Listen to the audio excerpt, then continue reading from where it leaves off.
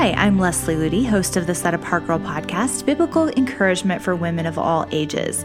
We are heading into a brand new year, and so many of us have been thinking about setting goals and adopting New Year's resolutions. So in this episode, I want to take a look at godly goal setting. How do we set goals for our lives in a really Christ-honoring way? Before we dive in, I wanted to remind you that you can still get early bird pricing on our 2021 Set Apart Conference, which is happening in June. You can join us in person in Colorado or anywhere you are via simulcast. And this year's theme is on victorious living. I am so excited to see what God has in store. So go to setapartgirl.com and just click on the conference link or the upcoming events link, and you'll learn more about how you can join us for this powerful weekend. So let's dive into godly, Christ-honoring goal setting. We so often in our culture today feel the pressure to find our unique niche in this world. We are constantly hearing those messages that tell us to reach our full potential and find our true destiny and be the person that we were meant to be. I mean, we hear that message everywhere. It's on cereal boxes, it's on radios, songs that are on the radio, it's in commercials. And when we live in a world that is so preoccupied with those things, it's really easy to become consumed with personal fulfillment and that personal journey of self-discovery. It's easy to become obsessed with questions like, how am I unique? And what kind of life will most fulfill me? And a lot of times, those questions are the motive behind our goal setting. When a new year rolls around, a lot of us start feeling that pressure from the culture or from other people in our lives to somehow prove that we are doing something impressive, that we are reaching our full potential, that we are fulfilling our true destiny. And so often that's why we're setting goals and adopting those New Year's resolutions. And so it's really key that if we're going to have a godly approach to this area of our lives, that we understand God's perspective on setting goals, because it's often very different from the culture's. Now, it can be super helpful to set practical, specific goals at different times in our lives if those goals are eternally focused and are led and enabled by the Spirit of God. We'll talk more about that later in this episode. But before we start getting specific with our life goals or setting goals for a specific time frame in our life, we need to be sure that we have the correct perspective on what it means to be truly reaching our potential and fulfilling our purpose. Because again, God's perspective on this is often very different from this world's. The Apostle Paul never actually reached his full potential according to the world's standards. He came very close. He worked really hard to accomplish things that would be impressive to other people, but it actually didn't bring him real happiness or lasting fulfillment or help him fulfill his true destiny. When Jesus got a hold of the Apostle Paul's life, and he went from being Saul and became Paul, he chose to count all of those personal achievements and accomplishments as rubbish and to suffer the loss of everything that he had worked for and dreamed about for so many years, because, as he says in Philippians 3, that I may gain Christ and be found in him, that I may know him and the power of his resurrection and the fellowship of his sufferings, being conformed to his death. That is really incredible to me, that he really had everything the world would say, you've arrived, you've reached your potential, you've fulfilled your destiny, and he threw it away and called it rubbish compared to the surpassing greatness of knowing Jesus Christ. The reality is, as the Apostle Paul's life so beautifully demonstrates, that there is no greater fulfillment, no greater purpose, no greater destiny than we can really have than knowing our King and being shaped into his likeness. And in reality, that is the Christian's true destiny. So all of our personal pursuits and achievements and accomplishments don't mean anything unless they're pointing in that direction. Now, as we've talked about in other episodes, it's very obvious that God has given each of us unique desires and talents and abilities and personalities, but he gives us those things so that we can surrender them back to him, so that we can build our lives around him and not our own pursuits. And that's the only way our lives can bring glory to his name. It's very easy to cling to our individuality, to cling to our own desires and dreams and ambitions. And we believe that unless we are doing something with our lives that specifically caters to our unique personality and talents and bents, we're somehow wasting our potential and being robbed of the opportunity to be all that we can be. So a lot of times we're setting goals that have to do with, I want to develop this talent and I want to, prove to the world I'm good at this. In fact, we often believe that it's our God-given right or even our duty to pursue something in life that will maximize our unique strengths and abilities. But again, God's ways are very different from ours. If you look at the life of Christ when he was here on this earth, his unique strengths were actually not really maximized during his earthly ministry. He didn't come to the earth as a king arrayed in heavenly glory with angels all around him. He came as a lowly, humble baby, born in a manger, born to a poor, working-class family. Instead of being surrounded by royal fanfare, he lived as a simple carpenter. Instead of being treated like the Lord of heaven and earth that he was, he chose to take the position of a humble servant and wash the dusty feet of those who were not even worthy to untie the strap of his sandal. And in that astounding example of humility, of taking the lowest place, of putting aside his own agenda, he left an example that we should follow in his steps, as it says in 1 Peter 2. He willingly chose to lay down his right to applause and to esteem, and chose to make himself of no reputation. And that is the very attitude that he has called us to embrace. So while God may choose to utilize our unique strengths in order to build his kingdom, he's only going to do that when we have completely surrendered those things to him. So if you are setting goals that have to do with, I want to get good at this skill, or I want to develop this quality that I have, as long as you are clinging to your right to have your talents and your skills maximized and your special desires and your uniqueness catered to, you're going to be standing in the way of God getting true glory out of your life. Very often, he will ask you to go through a season where your personal talents might be hidden or unnoticed or unrecognized or underdeveloped, so that your life can become all about his glory instead of your own. If you think about Paul, the Apostle Paul, he spent 12 years hidden basically in Arabia as God developed him and prepared him for the ministry to the early church that he had called him to. Or Moses, who was tucked away on the backside of the desert for 40 years before his real ministry began. Both of these men had a profound calling on their lives, but before they could really be useful for God's purposes, they had to lay down every ounce of personal confidence, every ounce of personal ambition. They had to become willing to be unrecognized, unseen, unnoticed, and even have their talents wasted or their strengths overlooked. It was really only after they became nobodies in the world's eyes that God worked through them to progress his kingdom and alter the course of history. Now, I've shared before on this podcast how God really had to teach me this in my young adult years, because I really wanted to become a Christian musician, and I built my life around opportunities to showcase my music abilities. And then God really began to show me that I was pursuing that goal with my life to bring glory to me. I was saying, of course, that it was from my desire to bring glory to him. But in reality, I wanted to fulfill that dream of having people say, wow, she's really talented. She's really good at this. She's doing something she loves. It was only when I completely laid that down and laid down the desire to be noticed or applauded or appreciated that God was able to use music in my life to bring glory to him. So I would really encourage you, before you sit down to set goals for your life, that you would take some time to ask God to show you any areas in which you may have been clinging to your right, quote unquote, to be noticed and appreciated for your unique strengths, your talents, your personality. Are you willing to lay those things down and to take the lowest place like Jesus did? Jesus said that unless a grain of wheat falls to the ground and dies, it remains alone. Only when it dies can it produce lasting fruit. I believe that one of the enemy's sneakiest tactics with women today is to get us really distracted with our own self-exploration, introspection. We're always asking these questions like, who am I? What is my purpose? It becomes like the top concern in our mind. And oftentimes we take elaborate personality tests, or we try to cultivate special hobbies, or we spend all of our time, exploring Pinterest boards and Instagram boards to try to figure out what moves us, what motivates us, and what we're really wanting to be known for in this life. But when we start to ask, who am I? What is my purpose? What will fulfill me? We're really asking the wrong kind of question. Because when we are daughters of the King, we're not to be all about who we are and what will fulfill us. Our focus needs to be centered around a completely different question: who is Jesus? Because when we know who Jesus is, when we understand what it means to be found in him, that question, who am I, is going to automatically be solved.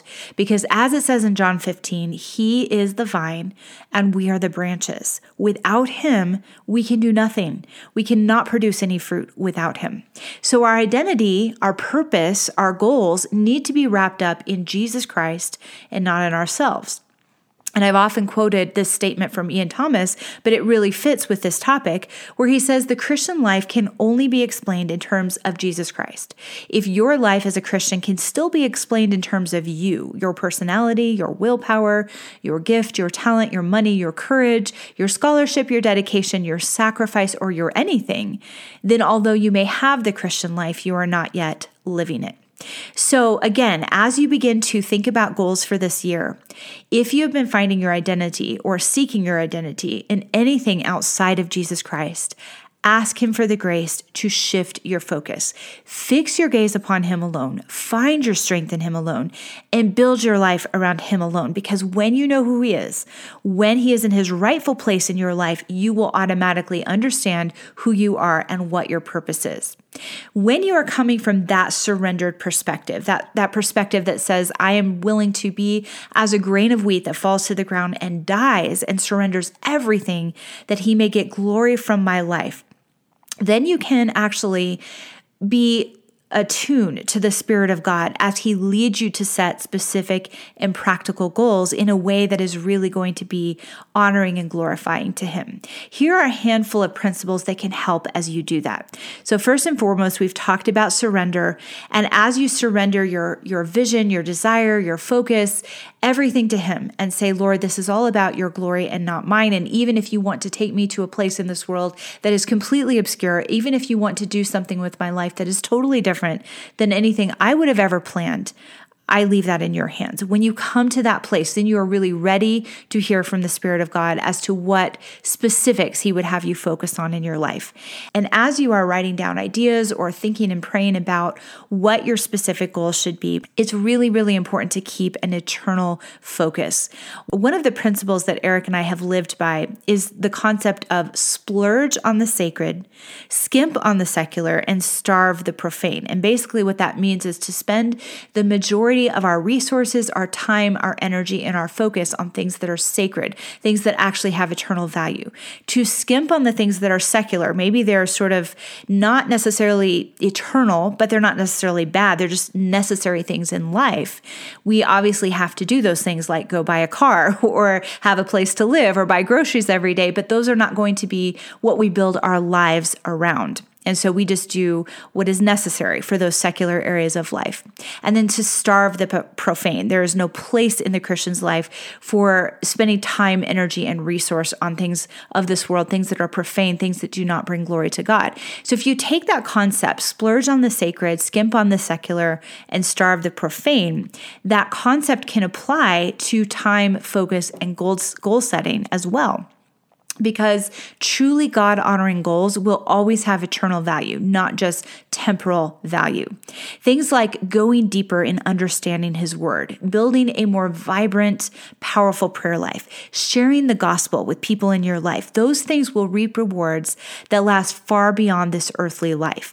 Now, of course, that doesn't mean we should never have practical goals like learning how to cook or getting in better shape, but we can never let those practical earthly goals overshadow the goals that have true eternal value. Put them in their rightful place. If you are spending 80% of your time on a practical goal that is only really valuable in this life, like getting in shape, but you're only spending a small percentage of your time cultivating your relationship with Christ, that's a sign that you're letting secular things overshadow the sacred things. So be sure that you really take time to pray about your goals and ask God to guide you in making those goals and carrying them out. Don't let those goals just flow from your own thoughts, your own desires, or what you see other people doing around you. One of the best sources to look for when you are looking for ways to set godly goals in your life is to read through the book of Proverbs. Those chapters in the Bible make it so abundantly clear which things are worth pursuing with our life and which things are worthless. I would encourage you to take some time to seek that true wisdom in the Word of God and not merely look to what the culture says is important. So if you have been one of those people who have just taken your cues from the culture and you're thinking, well, here's what I want to do this year. I want to make more money and I want to look better and get a better wardrobe and get in better shape and be noticed by the opposite sex. Take some time to let God reset your priorities and your goals according to the things that He says are valuable. Another practical is to receive His enabling grace. Whatever He leads you to do, He's going to give you the supernatural strength to live it out. And a lot of us get frustrated when it comes to goal setting because we totally forget to rely on His enabling grace to live out the things that He's calling us to. And a lot of times people will look at things like, well, I don't want to set goals like reading more of my Bible and studying the Word of God and developing a better prayer life because it's just going to become legalistic.